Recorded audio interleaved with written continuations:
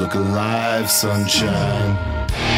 The question is not when it's gonna stop, but who is gonna stop it. The electric centaur, the Democrat. The revolution will not be televised.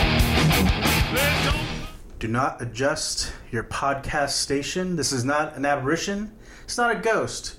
What you're listening to is a new episode of the Grindhouse Podcast. Now, I know we've been away for just a little bit, a fortnight, if you will, where you've missed us, or maybe you didn't. I don't know, but we're back. And not only are we back, but we're back with my very most special and honored introduction of a co-host. Because this week, and maybe going forward, my guest on the show is none other than your favorite mistress of the mailbag and now my current wife. Maybe it's Mrs. Ophelia now. Is it Mrs. Ophelia? Yeah, you're no longer Miss Ophelia. You're Mrs. Ophelia now. Oh. Yes, Mrs. Ophelia von Love Touch. It's not, nor has it been, nor ever will be my name. What was the name that you wanted as a last name? Remember we were like watching some movie and you're like, that's going to be my... It was like Von something. Cumber Snatch or something? I don't know what it was. I have no idea. It's gonna be, if you've ever listened to our other podcast, Coffins and Coffee, you know that you're in store for a very politically correct podcast going forward. But yes, we're for only the second... Did we do a Grindhouse while we were in Australia or Europe? No, right? I don't think so. No. No. So we did like a call-in segment once. I think when one of the times I went to Australia. But this is the first time that you've been on as a co-host in person. It definitely in person, I believe, on this show. So I thought it would be really fun to talk about something that I know is one of your favorite topics. Something that we talk about privately all the time. And that's slasher films. Yes. And why they need to make a comeback. They do. But before we get into that topic, I got to do a little bit of house cleaning because, as I noted at the top of the show, we have not been on the air for the last 2 weeks. And I'd like to explain just why.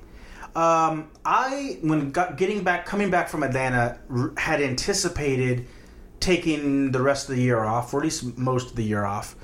And therefore, I would have plenty of uninterrupted, unrushed time to do the Grindhouse podcast. Lol jokes. Yeah, or for that matter, Coffins and Coffee, which we've not done one in like 3 weeks. Our 3 listeners will be so upset. It's like 5, but 5 million.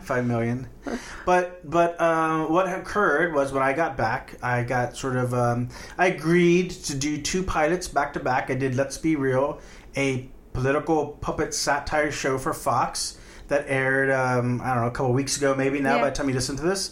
And then I did a pilot for Nickelodeon. So unexpectedly got very, very busy. Plus, as we've also noted, I got married. Well, we got married. Not just me. Because that would be awkward. Just you got married? Just I'm like, what? Like if I just go to the store for like a pack of smoke. I don't smoke. Drink, Jack... and some pumpkin beer, some pumpkin spice lattes, and a PSLs. Wife. Yeah, and then I just come back with a wife. Surprise! Happy birthday! I'm like, so what happened? Yeah, exactly. At least, no naked ladies walked into the house unexpectedly, so there's no major surprises. I mean, not into the house, but... That's right. I mean, while in the house, you're right. That's fine. Right. Yeah. So, anywho, the point of all that is life just happened and found a way to keep me from recording the podcast. The other thing that you may be wondering about, sure, maybe you excuse me for not having time to necessarily devote to the show like I normally do, but our witch tournament. I know that we were 2 weeks behind on that as well, and unfortunately, we're just going to have to be 2 weeks later to the resolution than I had originally intended. I sort of aligned it up so that it would fall right at Halloween, and unfortunately, what has also occurred is the first week that I missed the podcast, for whatever reason, in our Instagram stories, we were doing Rosemary's Baby versus Eve's Bayou, and Instagram is just one of those super buggy social media platforms that's trying to brainwash you into oblivion. And for whatever reason, every time I posted the poll... Oh, it wouldn't let you click on it. It wouldn't let you select anything. And it wasn't just me, right? Like no, I couldn't either. Yeah, so I don't know what happened. So I had no votes for the whole week. So here's what we're going to do. new episode, new season, new me, who dis. We're just going to do it over again. So this week, hopefully Instagram works and I can actually tally votes. So we're going to do Eve's Bayou versus Rosemary's Baby. Oh, sorry. So again, I have to remind you that our couch, our very antique looking creepy couch, creaks a lot. That's when you know Mrs. Ophelia's having fun. If the couch is falling apart, don't come and knock it. There you go. It's actually haunted, I think. Oh. But yeah, so we're just going to do Eve's Bayou versus Rosemary's Baby again this week. Hopefully this time I actually get votes because your votes matter and I want to be able to collect them. I had thought originally about just like flipping a coin, but I just didn't think that was cool. And then when the next week got super slammed as well, it just was like, okay, we're just going to do a new chapter. Because now we're in October. It is officially the start of spooky season. And what is more synonymous with spooky season other than PSLs and sexy carrot costumes during Halloween? Then that is slasher movies. Yes. Of a certain generation, our generation certainly, they were like, that was our introduction into horror films.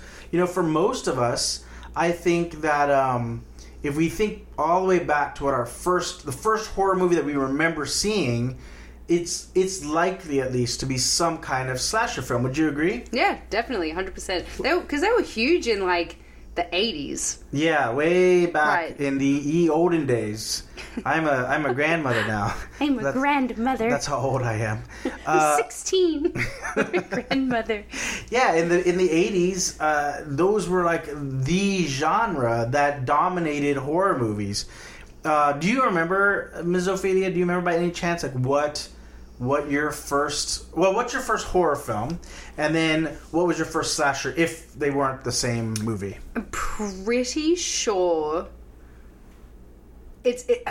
my first horror film is either one of two. It's either Pet Sematary or Excellent. or Nightmare on Elm Street. I can't remember which one because I remember there used to be a late night horror thing that used to happen back home every like Saturday night or something, and I remember Pet Sematary being on there, but I also remember having a vague recollection of getting out Nightmare on Elm Street on VHS. Ooh, nice. As a weekly.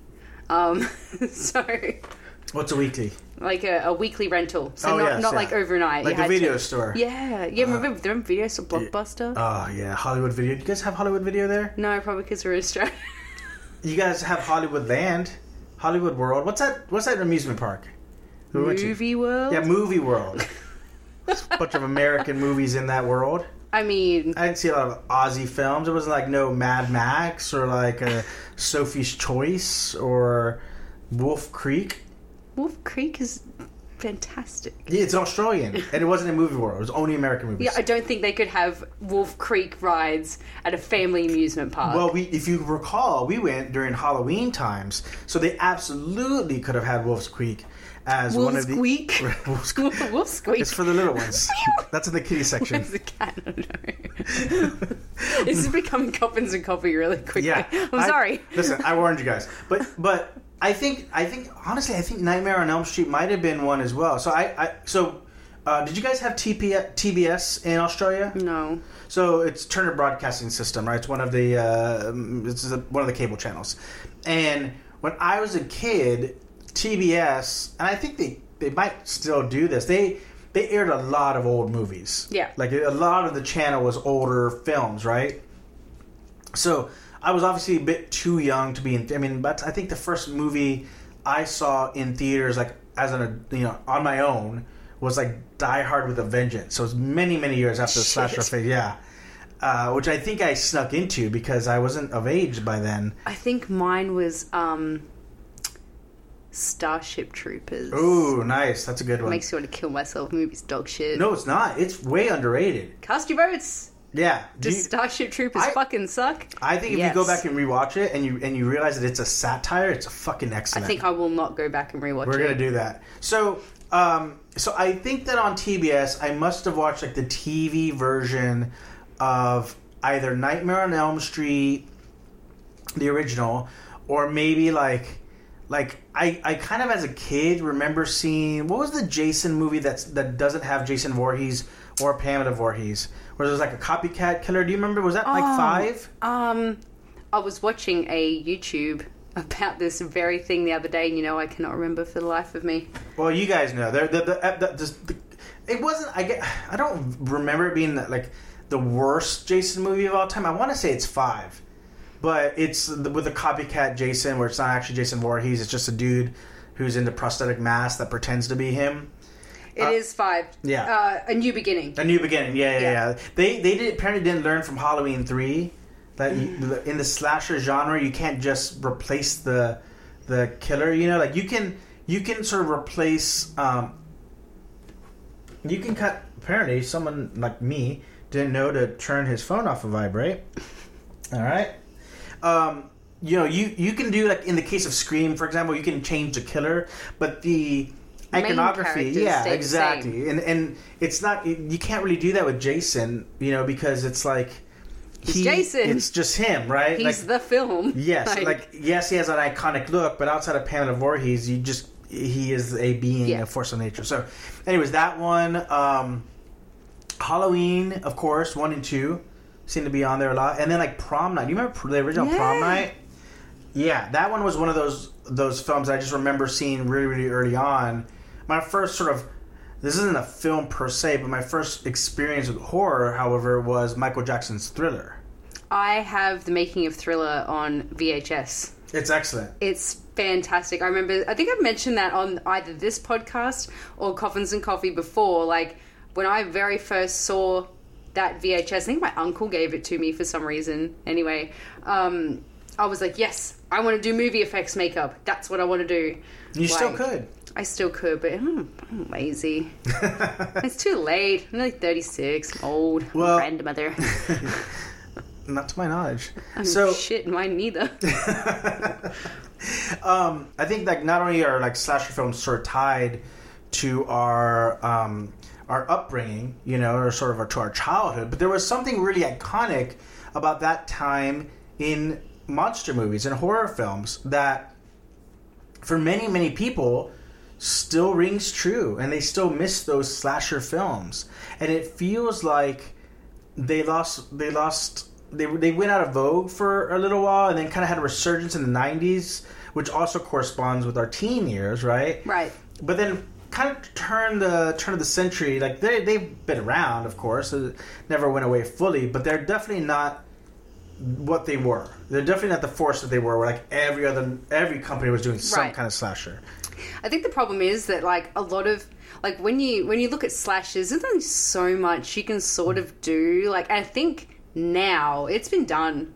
Like we've seen the guy in the back seat of the car. We've seen the guy with the hook hand. We've seen the guy that's avenging their dad's death. We've seen, it's the same thing over and over again. And I think there's only a really limited amount of formulas you get before it's like, oh, okay, we've seen this. It's Well, one of the things that is, I've said this often in the show before, was that slasher films in general were indicative of like Reagan's America.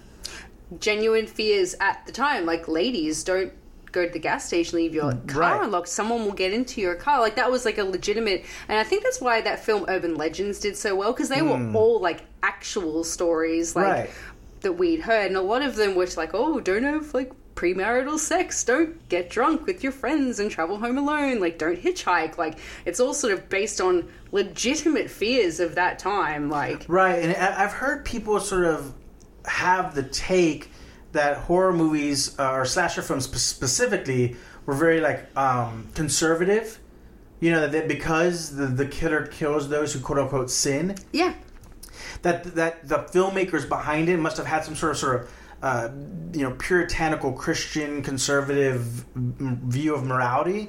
And I actually don't think that's the case at all. I think it's quite the opposite, because the thing that is killing these kids is a creature. It's a horrific monster. It's an evil entity, right? And yes, over time, those entities, because they're so iconic, become really cool. Within the context of the movie, your Leatherfaces, your Michael Myers, your Jason Voorhees, your Freddy Kruegers, these are villains. These are the bad guys. So the people who are bestowing these puritanical death sentences were not meant to be the heroes of the film, nor reflective of the filmmaker's intent, I don't assume, right? Right. But you had Reagan's Just Say No. You had, people coming to understand what AIDS was, right? And fear about, promiscuous sex and what that might lead to. You had people even, like the heyday of serial killers was probably like the late 60s into the mid 70s. But you still had like the what was it, the Night Stalker? Night Stalker, yeah. Yeah, he's still around right in the early 80s. He had that heavy metal kind of look. And Halloween was late 70s. So it was right in that golden era, for lack of a better term, golden era of serial killer. And a lot of these serial killers, focus their horrible attacks on women. Yeah. And I don't think that's any secret that this monster, this creature, this villain is punishing people for using, cigarettes and drugs and sex. Yeah. Right? Normal teenage activities.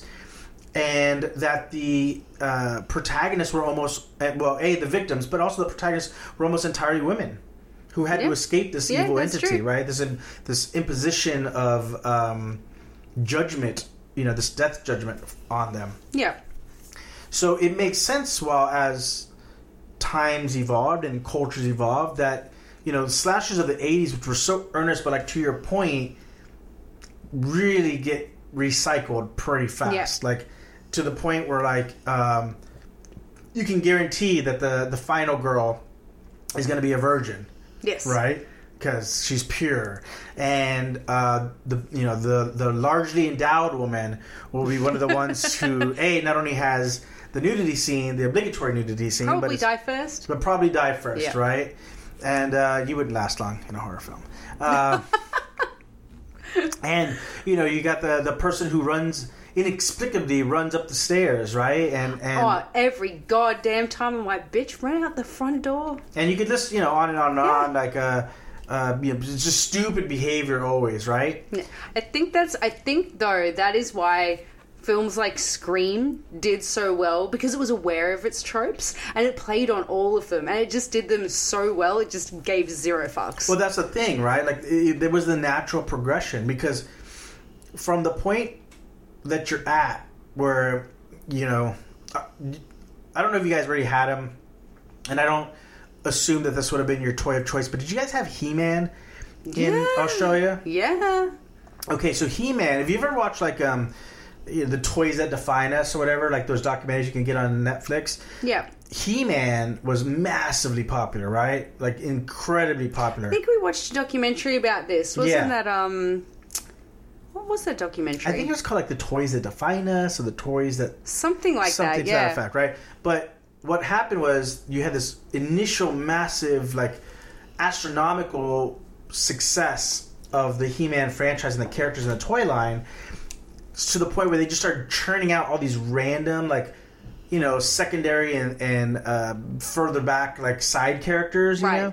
And they oversaturated the market with all these other characters that at a certain point, like, people just stopped caring. Were you ever that kid, though, that you go to the toy store and like, hell yeah, I'm going to go buy this toy. It's going to be so freaking good. And you get there and all that's left is his shitty sidekick. Like when you go to buy Ninja Turtles and all it's there is like Bebop and Rocksteady. You're like, I don't want these. I want the Ninja Turtles. There's none left. I don't recall that specifically. I liked sidekicks. Like whenever I was a kid and I'd like daydream about being a superhero, I'd always want to be Robin, not Batman. It just seemed like that was my place as a child. And I had all 4 Ninja Turtles, and I had the Ninja Turtle van. Yeah, the van was sick. Yeah, and I did have. Did you have the blimp? I did not have the blimp, but my cousin Mandy, shout out to Mandy, she always had a lot of the toys, and between both of our collections, we would make up the entirety of the series. I had Baxter. Do you remember Baxter? Yes. Fly guy. And I did have Bebop, but only because I mistakenly gave away a G.I. Joe, this boxer G.I. Joe. I don't remember his name now. So I'm sure some listener will be able to message me and tell me what the boxer. He had like some sort of armored mask. Oh, okay. And then he kind of, you know what he looked like? He looked like if you took a character from Mad Max and you put boxing gloves on him. True story. So I traded this for Bebop. So I did have Bebop also. But my point being is that slashers got so oversaturated in the 80s. And I think that in the initial conception of the genres, there was only so many places you could take it. But I think what kept it sort of maybe past its natural expiration point was that it was also that golden age of makeup effects. And so you could kind of get practical effects. Yeah, you could kind of get by with like cool practical effects and just the iconicness of the characters and your obligatory nudity scenes, and that was just kind of enough to keep you going. But it did get a point where, like, much like hair metal, it just wasn't cool anymore. Bring it back. I hate CGI. Oh, I know, but I'm not just talking about practical effects. I'm talking about the slasher genre in general. Like, it become a joke at that point. So the only natural place that it could go was those sort of self-aware meta films. There's the I Know What You Did Last Summer and Scream, and it's no surprise that Scream was directed by one of the early pioneers of the original sort of first-gen slasher films, right? Wes Craven, who'd already experimented a little bit with this sort of idea of like meta horror making with A New Nightmare. Do you remember that one? Yeah. Where Freddy comes into the real world? Underrated film. I was going to say, I love that film. That film gets so much shit, but I'm like, it's great, shut up. It was awesome, but it was so different at the time, right? Right. And it took a few years later to where, like, I think he knew he had to experiment with this genre, which had already sort of hit its peak. And he tried to do it within the context of a series, but again, much like the much maligned Halloween 3, that's not what people wanted to see, right?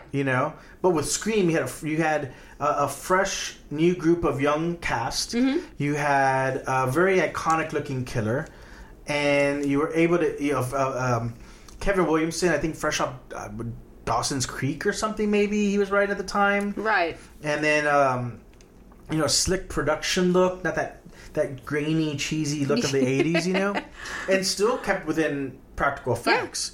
And I think people were really, there was a whole crop of young, hot people. The Nev Campbell, Skeet Ulrich, Rose McGowan, just Jennifer Love Hewitt, Ryan Phillippe, like, you can go on, Sarah Michelle Gellar, like, go on and on. There was these young, hot actors, and it was like this perfect time to, like, revitalize the genre in a way that was very, again, self-aware, kind of tongue-in-cheek, but wasn't satire, it wasn't parody.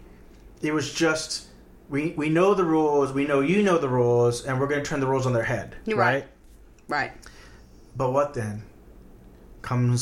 You get past Scream 3 was terrible.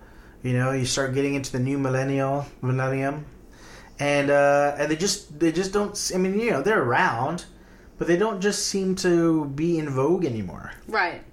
Yeah. And if they are around, they're remakes.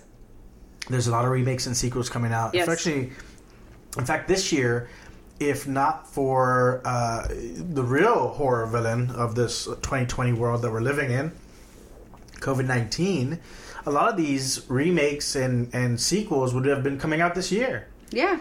I mean, next year alone that I know of, we've got another Halloween. We've got 2 Halloweens next year, isn't there? Or are they releasing one next year? No, they're going to release both from the same year. I think the original plan was they were going to release one this year and one next year.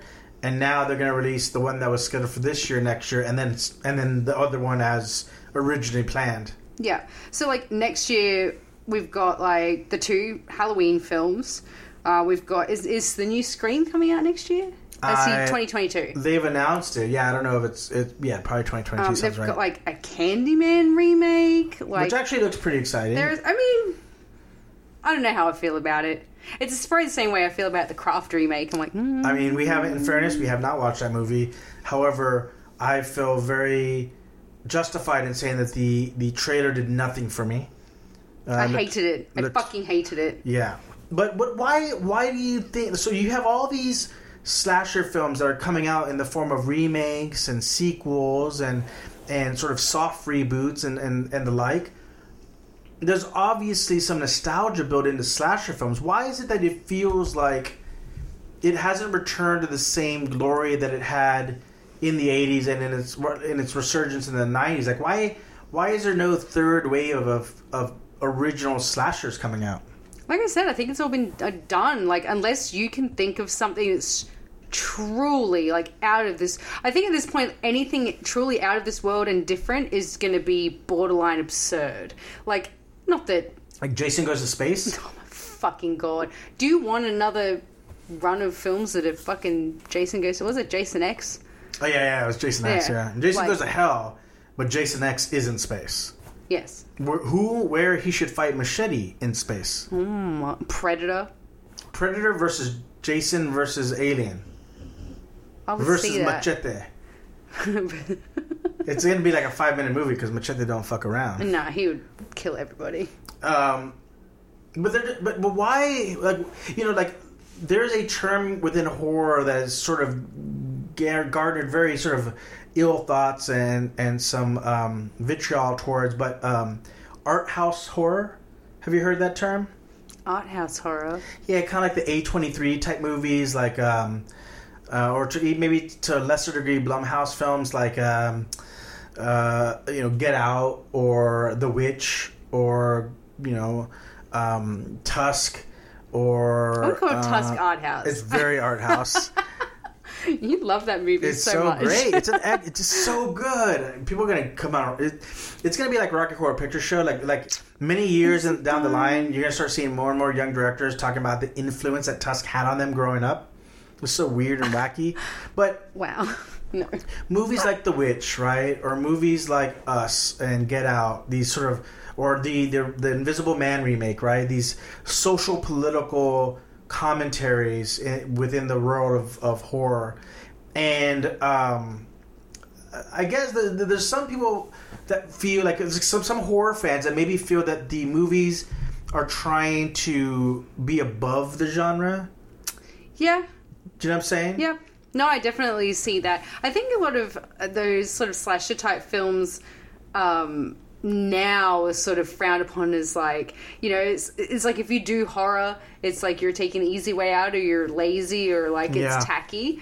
Whereas I love like old shitty horror films with like practical effects. Like I watched The Blob the other day. The movie's it was dope. excellent. It's so good. Yeah, like, Kevin Dillon. Yeah. With the rocking feathered mullet thing. It was beautiful. It was amazing. It was a thing of beauty. It's my new thing. But like, I think we were watching there was a documentary on YouTube about 80s horror films, and they were saying that I think it was one of the Return of the Living Dead films, I want to say, where for intestines they're like, oh, what's a better thing to use for intestines other than intestines? So they went down to the butcher shop and bought a bunch of pig's intestines. And then it didn't occur to them, like, oh, shit, these are going to go rancid. So we'll just keep reusing them. And you would see, like, a lot of the actors sort of grimacing, like, they're acting as zombies, but they were legitimately, like, in disgust at how rancid this rotting meat was that they reused for, like, 5 days.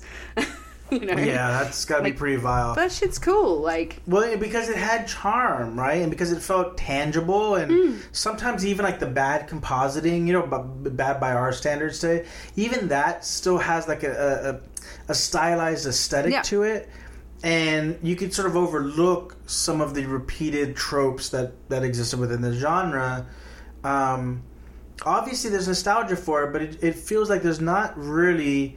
that new, for whatever reason, right? If horror, the best horror of a generation always reflects the anxieties of said, generation, society, why it feels like, a lot of these current flicks that are coming out, these sort of social political horror films that are coming out, why they haven't really used the slasher genre too much. Like Black Christmas tried to.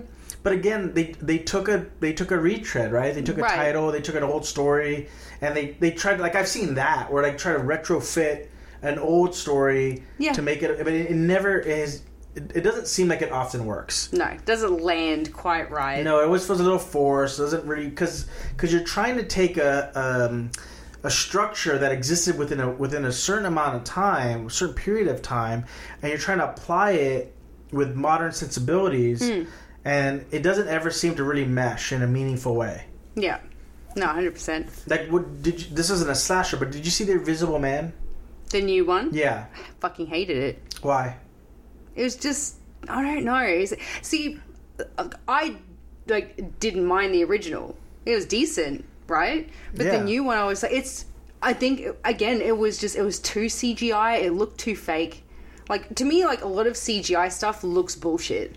It looks more bullshit than if you, I don't know, get the bloody paper mache out and some PVA glue, you know? I have a theory on that. I have this belief that when things look, you know, very much, you could tell that it's a, you know, it's an animatronic or it's a, you know, puppeteering or stop motion, something that's very clearly not reality. You sort of accept it as real because it's within the world that you're living in. Just like exactly. Just like you believe that, you know, Elijah Wood is a hobbit compared to you know, whatever. Like just you've bought into the world that they've built. With CGI, my feeling is that it's just too close to reality, but not enough. Like, do you remember the very first Terminator? Yes. I knew that you would because you're a big fan of that. Yes. The first Terminator film, I don't remember the exact dialogue, but there's a bit of dialogue where they're talking about the difference between, like, whatever model came before the T-800, where they had skin, but it was too rubbery. You could spot them right away. Yeah. And I feel like that's the instance with CGI. Like, maybe it will get to a point one day when it's indistinguishable from reality, but it's not there yet. It's like the model before the T-800. It looks human from far away, but up close the skin is rubbery and fake and shiny and just not. It takes you out of it. Right. I think even with like practical effects and the use of prosthetics and puppetry and all that sort of stuff, I think as well that feels more real because it is something that it's tangible. Like it's there. You can see it. Like if you could reach into your TV, you could physically reach in and touch it. Whereas, like, you see things in CGI, like, you look at, like, Avatar, that was amazing CGI for the time, but it still managed to look incredibly fake. Because you know that's not real. Of course, like, it looks like a video game. Yeah, right, exactly. So it's like, it despite being, you know, the best possible CGI we had at the time, still looked more fake than, I don't know, using real intestines for 4 days being ripped out of more like sanitary. Yeah. But if you know, if slasher films have sort of hit their pinnacle, or they've just, you know, their expiration date has come and gone, and they're just at best you're just going to get these terrible or to mediocre remakes. What are the horror films that are speaking to young people today? You know what I'm saying? Like another aspect of slashers from both the 80s and the 90s period was that much in the same way that you had those sort of coming of age films like Can't Hardly Wait or Empire Records or whatever, you know, what's Dazed and Confused. Horror films in their own unique way were kind of that as well, right? It was like it centered around young people doing young people things, and having to face the oppressiveness of a society that's instilling its own morality upon them, or attempting to, right, in a very symbolic, metaphorical, and horrific manner. What are the movies now that are doing that? Like, I love The Witch.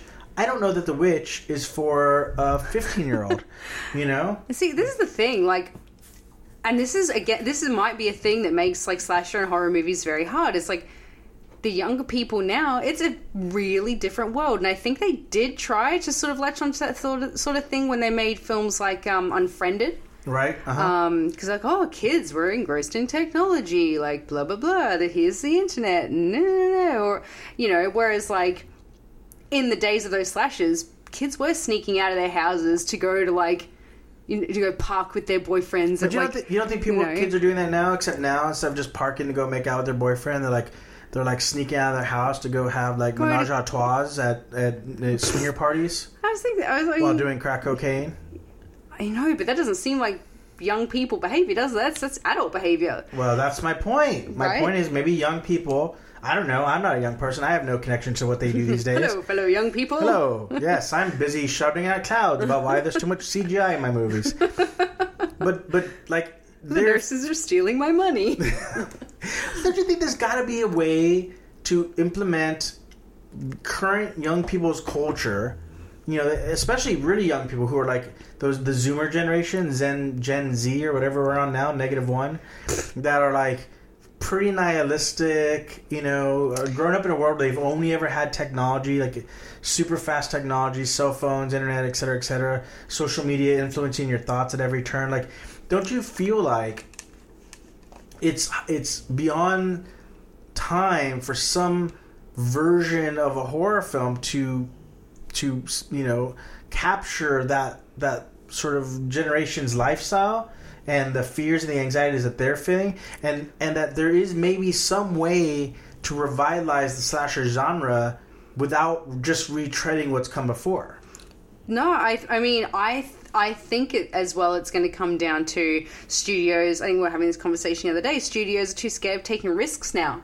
Yeah. Like, you've only got, you know, they're only wanting to put money into for sure franchises. And you look at the movies that are getting remakes, and they were big films when they came out, right? So you got Candyman, like things like that. They were huge. Like, and they're just remaking all that sort of stuff. We've got like a remake of Hellraiser. We've got like a Hellraiser series coming out. Like, do you remember when they did that? Nightmare on Elm, was it Nightmare on Elm Street? They did a series. Do you remember that? Freddy's Nightmare? No, it was a series. Yeah, Freddy's Nightmare. Was it? Yeah, that's real old though. That was still like in the early 90s. Early 90s. The early 90s, right. But I think, you know, rather than taking chances on like new stuff, they're like, oh no, it's been done. We'll just rehash. Well, it's sad. Did you ever watch, oh God, forgive me, maybe if you don't mind looking up, the young actress from the It movies, she was in a series on Netflix, and it had a very provocative title, if I remember correctly. The original one? The original? Which It movies? the new It movies. Yeah, speaking of remakes. Which were good. The first one was good. The second one was okay.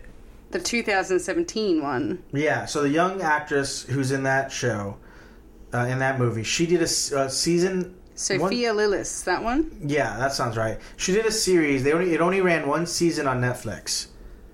Let's have a look. I'm Not Okay? I'm Not Okay, yeah. I'm not okay with this. Yes, I'm not okay with this. So, I don't suppose you ever watched any of that, did you? No, I don't watch trash. It's not trash. It was actually really good. It was interesting, and I didn't get the chance to watch all of it to sort of get to where it was, but it opens with that actress doused in blood. She's just from head to toe covered in blood.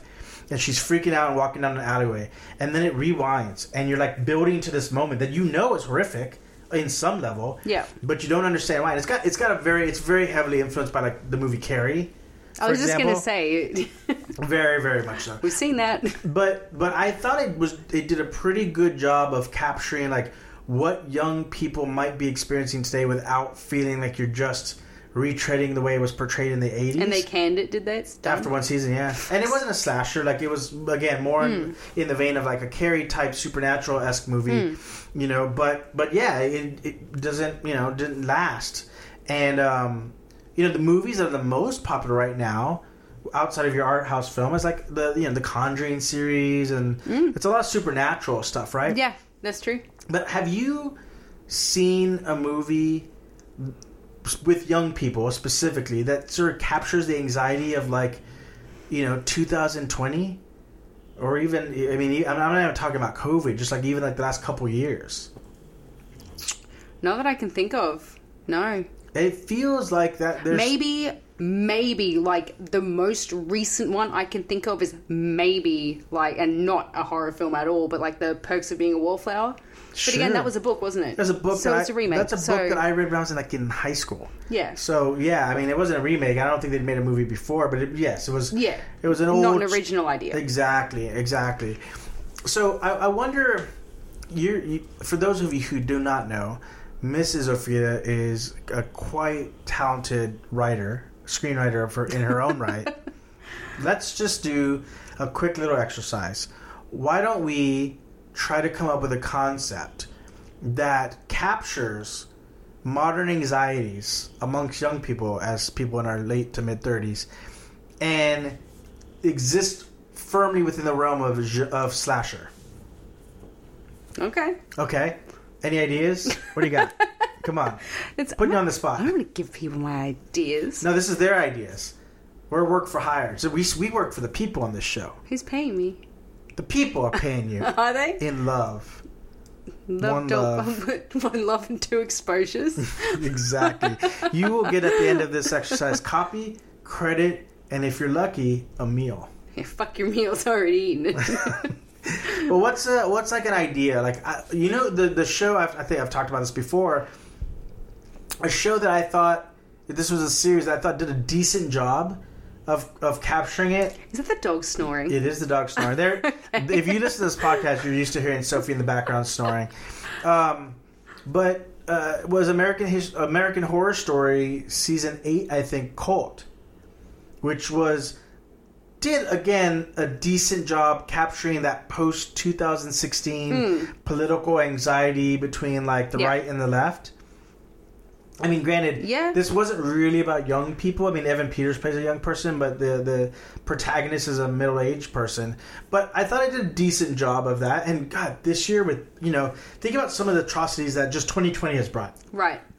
You have the ongoing assault of police on people of color, particularly black males, right? Which leads to the Black Lives Matters marches.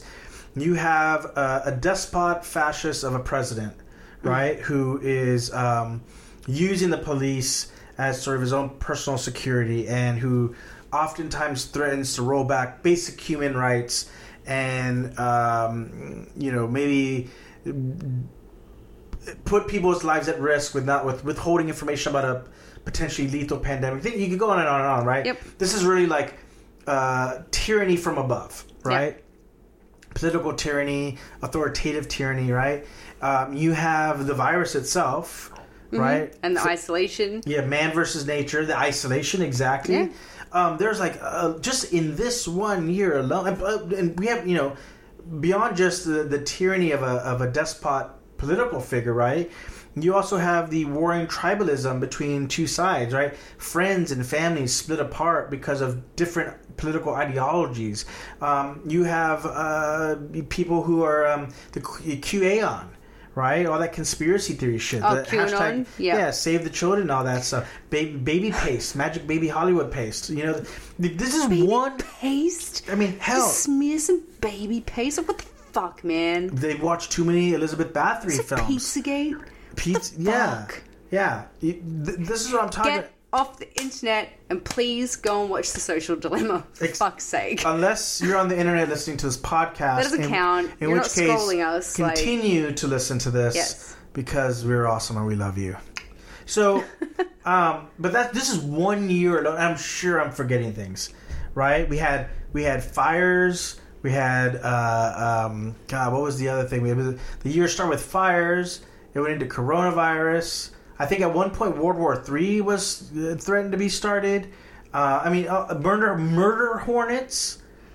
What happened to the murder hornets? I feel bad for them. They didn't really get very long. They get their full 15 minutes. They got like 3 minutes. But where are they? They're pieced out already. The murder hornets came to America and they're like, fuck this. This place is already too whack. And they went back. Aliens? Do you remember them aliens? Damn aliens? Yeah. We talked about this on Coffins and Coffee not that long ago as well. Hashtag Tom DeLonge was right. Yeah. There's just, again, in 1 year alone, there are so many things you could tap into. And especially, the thing about slasher films, and this might seem like a contradiction to the genre that is predominantly, made famous by these larger-than-life, supernatural-esque villains, right? But I feel like the magic of slasher films is that they're very grounded. It's not like two space aliens fighting. It's not Marines versus a giant monster. It's young people having to deal with this extraordinary situation. And I feel like that's why, even though the monsters might be kind of supernatural, what are their weapons? A cleaver. Right? Machete. Claws. I think you'll find it's pronounced machete. Machete. A chainsaw. Like sharp object, hence the name slasher, right? Simple household stuff was a hook, right? I'm sure. How many times have we seen a guy with a hook for a hand? Exactly. I'm sure someone used like a tomahawk. I might believe Valentine used the coal miner's pick. Any sharp object could be turned into an iconic weapon in this genre because it was grounded. Because even though the creatures might be monsters, the villains might be monsters, the situation was real, Right? Or as real as it could be within this sort of stylized world. Well, if you could make a slasher film based on like 2020 experiences of the young people, what would you make it about? I think that and I know that this genre. I feel like a film like this has been done before, but I feel like as a person of color, something that I can identify with, especially when I was a young man, was the paranoia of being perceived as a predator, as a young Hispanic male, right? It's something that I'm still to this day very sensitive to. And I know that people, there's like a current trend within the internet of like all men are trash, all men are predators, all this and that, and probably justifiably so. But No, I mean, there's a lot of terrible people. It's broad strokes with a big brush. Like, I'm just saying, there's a lot of bad dudes in the world, and I get it. So I Yeah. understand it. That being said, being perceived as a predator by largely Caucasian women, by merely existing, by virtue of things I was born with. excuse my penis and brown skin. Yeah, my brown penis. Excuse No, that's my brown penis. maybe if it was a pasty pink, I might be okay. But But not baby paste. No, not baby paste. That's a different story. No. But so to me, like I maybe like some sort of like stalking kind of thing between like the police. Like imagine if you were like a young Hispanic male, and like this police officer's wife like tried to seduce you, but you rejected her, or maybe that doesn't even happen at all. Maybe she just is paranoid by your existence, and it leads her cop husband or boyfriend. No, yeah, it wouldn't be the cop's husband because then he'd be getting cucked by someone else. So let's say that the cop is cucking someone else, right? And he's like, she gets freaks out because there's like a Mexican dude in the neighborhood, and then this cop starts going around and stalking this guy. Maybe starts killing his friends, killing the pets or whatever, boarding bunnies and what have you. Like I feel like that people could resonate, even though this is a very hyper stylized version of it. People could resonate with that paranoia that they feel not only from the police, especially those who are people of color, but also being viewed as a predator, like just by your things you were born into, your existence. Well, I had just now, because my mind is stupid. Remember, Your mind is excellent. So the other night, me and Dave had an experience where we ordered. Oh, it was. We've had a few of those. No, not those ones. Oh. We ordered sushi from Grubhub. Yes. Okay. Oh. And said our order was delivered. I'm like, okay, open the door. Sure as shit, there was no sushi at our front door. And David texted the driver and said, the stuff's not here. And the driver's like, I sent you a photo. I dropped it off to your apartment. I'm like, well, didn't, because I'm standing at my apartment door. There's nothing here. Right. And the guy was being a fucking smart ass, right? Like, and I even said to Dave, I was like, don't, like, make him mad. Like, he knows where you live. Like, so Clearly he doesn't. Okay, well, he's got it. He's got the address, like, Does in he his though? GPS, right? I'm not that worried. He clearly can't find it. So, what if the horror movie premise was there's a DoorDash driver, and one night he gets that one client just pisses him off and is rude. It's like how they always say, like taxi driver? It's like Taxi Driver. Or Fade to And Black? It's like if you get Taxi Driver and the Joker and mix it together, but it's fucking DoorDash. Or Fade to Black. Or Fade to Black. Which was a 1980s horror film that we watched recently on Shudder. Hashtag Shudder. Shout out to Shudder. Not sponsored, but... Not sponsored yet. But like that Hashtag yet, Shudder. I mean, obviously that's a 1980s movie. Fade to Black, it's a slasher. It's so fucking good. Yeah. And it was when we started watching the film, it was kind of like... What is this? What this is is this? so cheese stick. Yeah. What the hell? And then I was like, oh. I mean, there are scenes that feel like Joker straight up lifted out of that flick. Okay, so the guy, the main character, Eric, who's played by Dennis Christopher, I don't think he's been in anything else that I know of. Nothing notably, doesn't seem like. So he's a a movie buff who I think he works. It's not really made clear about what his actual job is. He works in some sort of printing company for films. Yeah, like some menial role, but in the film industry. Like distribution, where he makes copies of... Right, yeah. Exactly. And he gets, like, knocked back by this woman that looks like Marilyn Monroe. But who's an Aussie, so I could relate to him. Who's an Aussie, yeah. She's extremely Australian. I was like, well, bitch, holla.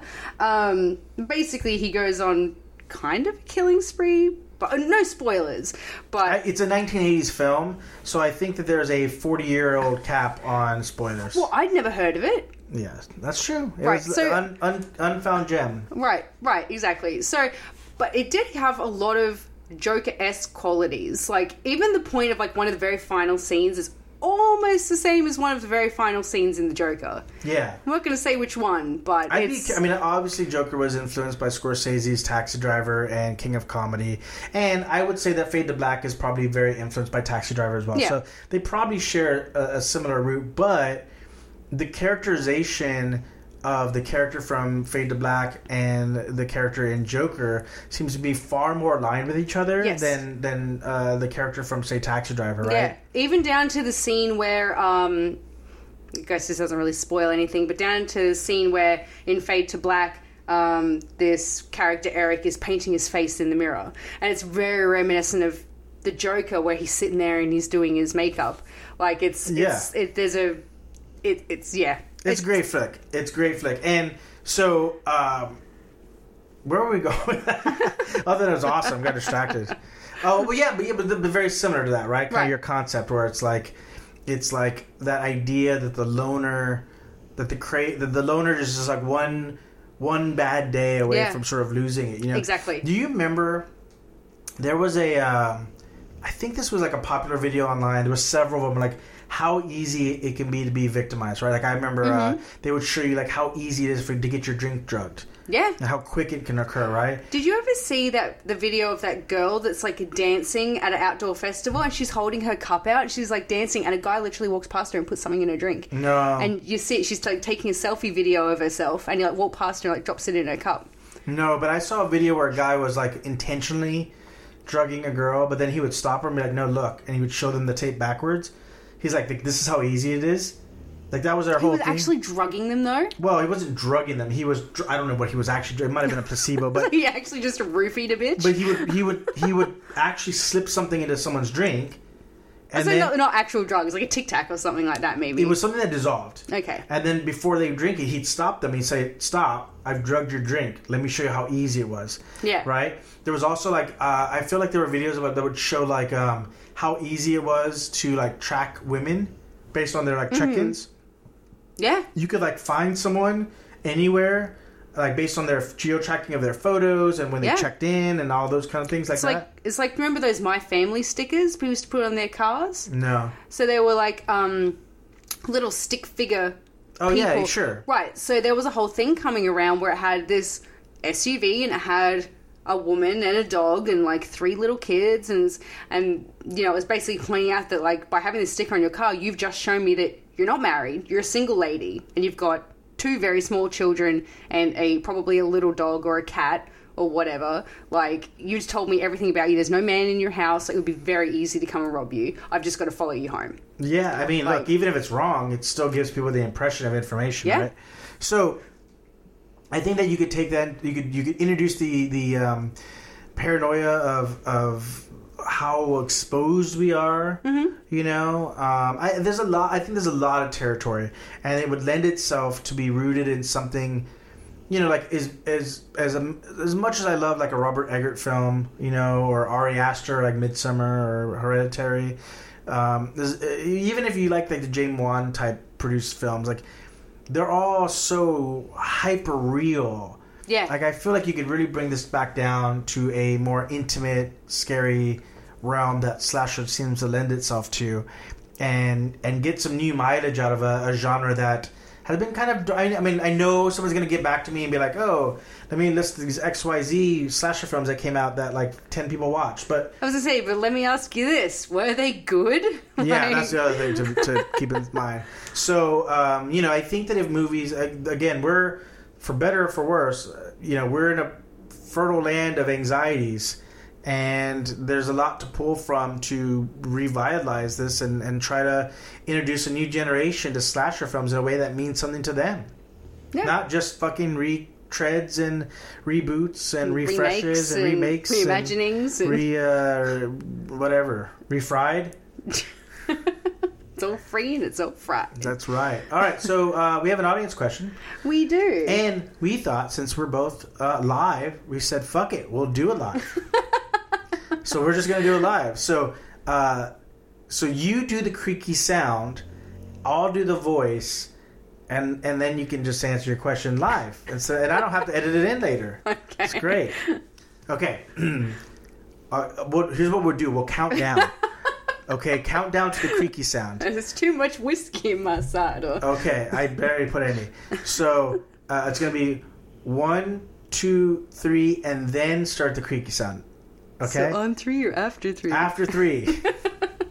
Okay, ready? Okay. Okay. 1, 2, 3. So you're going to do 3 times? Questions from the crypt. And then the door slam. That's the door slamming. Perfect. Okay, Judas, the Hollywood Hobro, asks, what do you think of Cineworld, parent company of Regal in the USA, closing 536 theatres in the USA alone, affecting 40,000 employees, which doesn't even include its UK properties closing?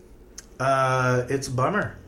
I mean, from the perspective, I think we've gotten questions like this before, but from the perspective of, what was it? What was that number? 40,000 people being displaced or out of work or laid off or whatever, fuck, man, that's a lot of people who just lost their livelihood, or at least a portion of their livelihood, right? And how many theaters did it say it was closing? 500 or something like that? 536 or 436? Yeah, I'm sure that's a lot of people. In some places, some small towns, that might be the only theater that they have. Yeah. They might have to drive to a major city to see a movie, and that sucks, As someone who believes in the magic of cinema, it's a real bummer. On the flip side, I think that it's there's a lot of fault to go around, and I think it's actually relevant to our conversation about why there's so many remakes instead of original films, when even within the genre of slasher, when there's such a fertile ground to draw from. Yeah. And it's risk advertisement. Movies are so expensive now. Can't afford to take a risk. You can't. They probably can, but it's people's jobs, right? Yeah. It's executives' jobs. The machine works as that everything is a house of cards, right? Mm-hmm. Where you got to hit big with a huge hit to sort of buoy the studio, and so they just rather put a bunch of money into Avengers 10 and spend $400, and because they expect they're going to make $1.2 million or $1.2 billion rather. Yeah.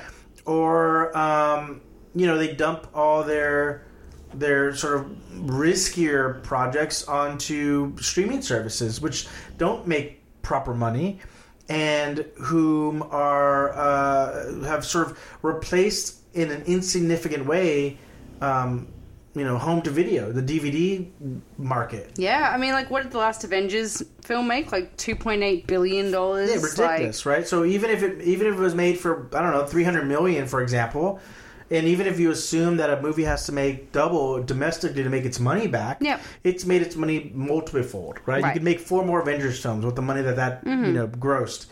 So, oh my God! Can you hear the dog snoring? They can't, but you can. So there's not that home to DVD, the home to video, home to Blu-ray even. There's not that market the same way anymore. And so movies have to make their money in really the box office. And so there's just not those same sort of risks taken. So, you've got less diversity in the movies selection available. Mm-hmm. You have the rising cost of theaters in general, $16. Yeah. For some people, $18 or more. We were talking about this yesterday. Yeah. How much should we work out before you even just to get your ticket? Just to get your ticket in Los Angeles, you're probably looking, for you and I, at $32. Yeah, and then you're gonna probably pay for parking. Parking is about $6, so now you're looking at $38. Yeah, and then bitch is going to want Mike and Ike's. Yeah, your Some snacks, your popcorn, refreshments, your drinks. Which is probably going to cost you twice what the tickets cost you. So you're looking at $50 almost easy on just a date night. Forget if you have kids, right? Yeah. It's just a different market now. So what's occurred is that you're going to have theaters going out of business. Mm-hmm. They're not the model of these huge blockbusters booing an entire industry is not sustainable. Right. And there are casualties, and those casualties are most likely going to be the theater chains. But what was really cool was that we saw a cinema was doing over here was doing $99. Yeah. You could, I guess, do private screenings of I don't know what films are on offer, but $99 you can book out a little theater and watch a movie with your friends. Yeah, which is excellent. I mean, what cinema was that? I think it was American Cinemateca. Here in Los Angeles, they do a lot of like small indie screenings, and I think if it's the same theater I'm thinking of, they did like I saw Lords of Chaos there, and I've seen Shudder did a series. Yeah, it's the AMC. You can rent out an AMC theater for $99. Yeah, so there's a lot of different options with what you could do there safely. I mean, and we haven't even talked about the COVID aspect, right? So obviously, one of the major reasons why the cinemas are closing down is because COVID. You know, most theaters aren't open at all, and if they are, they're trying to show Tenet, and of course, most people wisely are not going to the movies right now. It's not safe, no matter what safeguards they say they've put in place. They're definitely not safe by any sort of traditional standard, and so. You know, a business model that wasn't really built to sustain, and an epidemic that has derailed even the structure that it existed in. And I think it shows the fragility of this system and how easy it is to knock off its course, and why there needs to be an adjustment. There needs to be a return to smaller, more risk-taking movies. You need to, to turn a baseball phrase. Right, you got to be able to hit singles and doubles sometimes, not just always swing for home runs. Mm-hmm. That's not, or basketball. You can't always shoot threes unless you're apparently the Golden State Warriors. Like you have to earn your runs in small instances. You can't all be a big grandstand. So it sucks, but sometimes you have to tear things down to rebuild them. And I hope that theaters find a way to maintain. I hope that they learn that you gotta, even if it's like a pricing tiers, like maybe let's say I always use the example of like the movie 42 with the late Chadwick Boseman who played Hank Aaron, and he I know Sophie's snoring is distracting me. He did a movie that was like, it was a nice little drama, mid-range drama, right? Yep. Excellent movie, but just buried in the sea of Marvel and DC films, right? Yeah. Maybe if a movie like 42, for example, is used in a price range of $6.99, right? $9.99, and your Marvel blockbuster movies are fucking $29.99. Right. $19.99, whatever. You could then offer incentives for different types of movies to make money. And I know that the idea is like put Avengers 10 in as many screens as possible, but there's got to be a way to substantiate the business Monday through Friday. Or even Monday through Thursday, for example. And I think there's an opportunity there for theaters to be innovative and to offer more of an experience and not like hokey stuff like 3D or 4D or things of that. And like even food is fine, but like to a degree, like I think we've saturated even that angle. I think that there's got to be ways to incentivize studios to work with theaters to create more mid-level stuff, or maybe even... if everything is going to go to streaming eventually, give an opportunity for things to be viewed in the theater from streaming. Like, who wouldn't want to see The Witcher on the big screen? Yeah. I mean, how cool would it have been for The Ritual to be at cinemas? Like, that went straight to screaming service. Yes, Halloween puns. That is Shudder. But that went straight to streaming service. That film was great. Yeah. Like, that should have been, like, compared to... I'm not a huge fan. I mean, Marvel and DC, okay, like we've had our fill, but like They're fine. I'm overseeing that at cinemas. Like, show me something else. Like, when was the last time? Do you remember when you used to open a newspaper? Oh, what's playing at the cinemas today? And you'd be like, Yeah, right. That very small picture of the poster looks good. We'll go see that. Like, Well, I'm very fortunate, and now you're very fortunate to live in Los Angeles. When in the pre-COVID times, there was the New Beverly, there was American Cinematheque, there's the Egyptian. There are a fair amount of smaller theaters that do show a variety of films, but these are boutique type things, right? Yeah. It's like going to the record store. Yeah. It's like they exist, but they're not the same before. Like, you know, those kind of places are going to figure out a way to stay alive because there's enough nerds like me who are going to pay money to go see, like, I don't know, Vanishing Point at the New Beverly, for example, in glorious 35 millimeter. well, I guess AMC are doing it now, $99. You can There go you and go. lease out a cinema. Like, go support your local cinema. Get out there and get some friends and go see what they've got on offer. I mean, it'd probably also be a chance to see some movies on screen that maybe you didn't get a chance to see when they came out, or, you know, came out before your time or whatever. Like, $99, if you get a group of people to go see it, like, go what do do we it. work out? Like 6 people at normal movie price? Yeah. Movie rates is about a wash. Yeah. Yeah, so get 6 of your friends, go do that. And even when sort of life hopefully goes back to normal and we're able to go to movies as we did before, like, demand more independent stuff, demand some diversity in your movie making. It's essential, I'm convinced of it, that movies, the theaters specifically, need to innovate and find ways to sustain their business with not just blockbusters and not just exorbitant prices in order to stay open, because otherwise you're going to see movie theaters and the movie theater experience or film, you're going to see it go the way of, like, record stores. Yeah, that's it. And, you know, on that too, like, don't just go and see your Marvel and DC films and then wait for DVD for everything else. Because otherwise everything's just going to start, or wait for streaming services. Like, who the fuck watches DVDs? Oh my god, I'm old. I'm a grandmother. We do. Oh my god. But, you know, don't wait for you know, your at-home releases to watch stuff. Go take a chance on stuff. Go see it at the cinemas. Like, even if you don't know any of the actors, like, just go do it. Like, I remember when A Quiet Place came out. Everyone was like, oh, it looks okay. Yeah, right. And me and, I think it was me and my friend Martin were bored one night. Well, let's go see a movie. We went and saw it. It's like, oh, this is dope. And it was so much better in the cinema than it would have been at home. Yeah, Like, all movies are. All movies are. If a theater, if the sort of standards that we came to love in a theater, if the sacredness of the theater is preserved, right? Then nothing beats a movie going experience in the theater. Yeah, even if it's crap. No. Even if the movie sucks. Oh yeah, if the movie sucks. I'm saying the experience, right? Like when people are on their fucking cell phones or you know, talking really loudly, like that stuff. I'd rather be at home, right? In that instance, but you know, again, if the sanctity of the theater is preserved as it was intended, right, as Chris Nolan intended, then nothing beats that, and we shouldn't lose that. But we're gonna lose that if we don't figure out a model that can sustain, you know, months of a pandemic or whatever it may be, right? We've got to find ways to keep it, you know, soluble.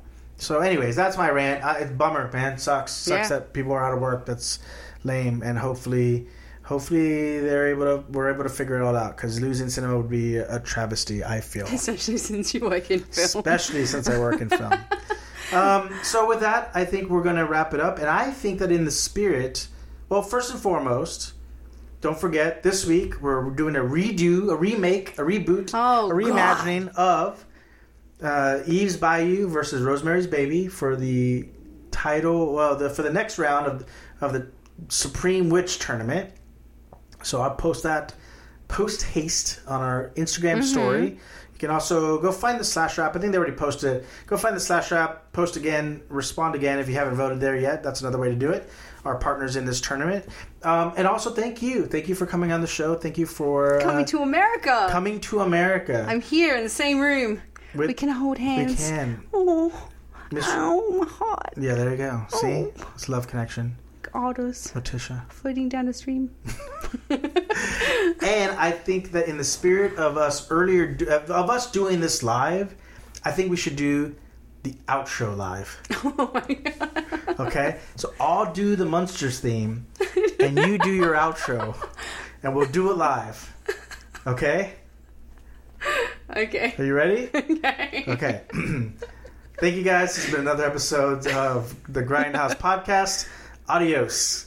You're listening to the Grindhouse Podcast on the Fuck It, We're Doing It Live network. Please follow us on Instagram at Grindhouse Podcast, and you can listen to us every Monday-ish on iTunes, SoundCloud, and now on Spotify.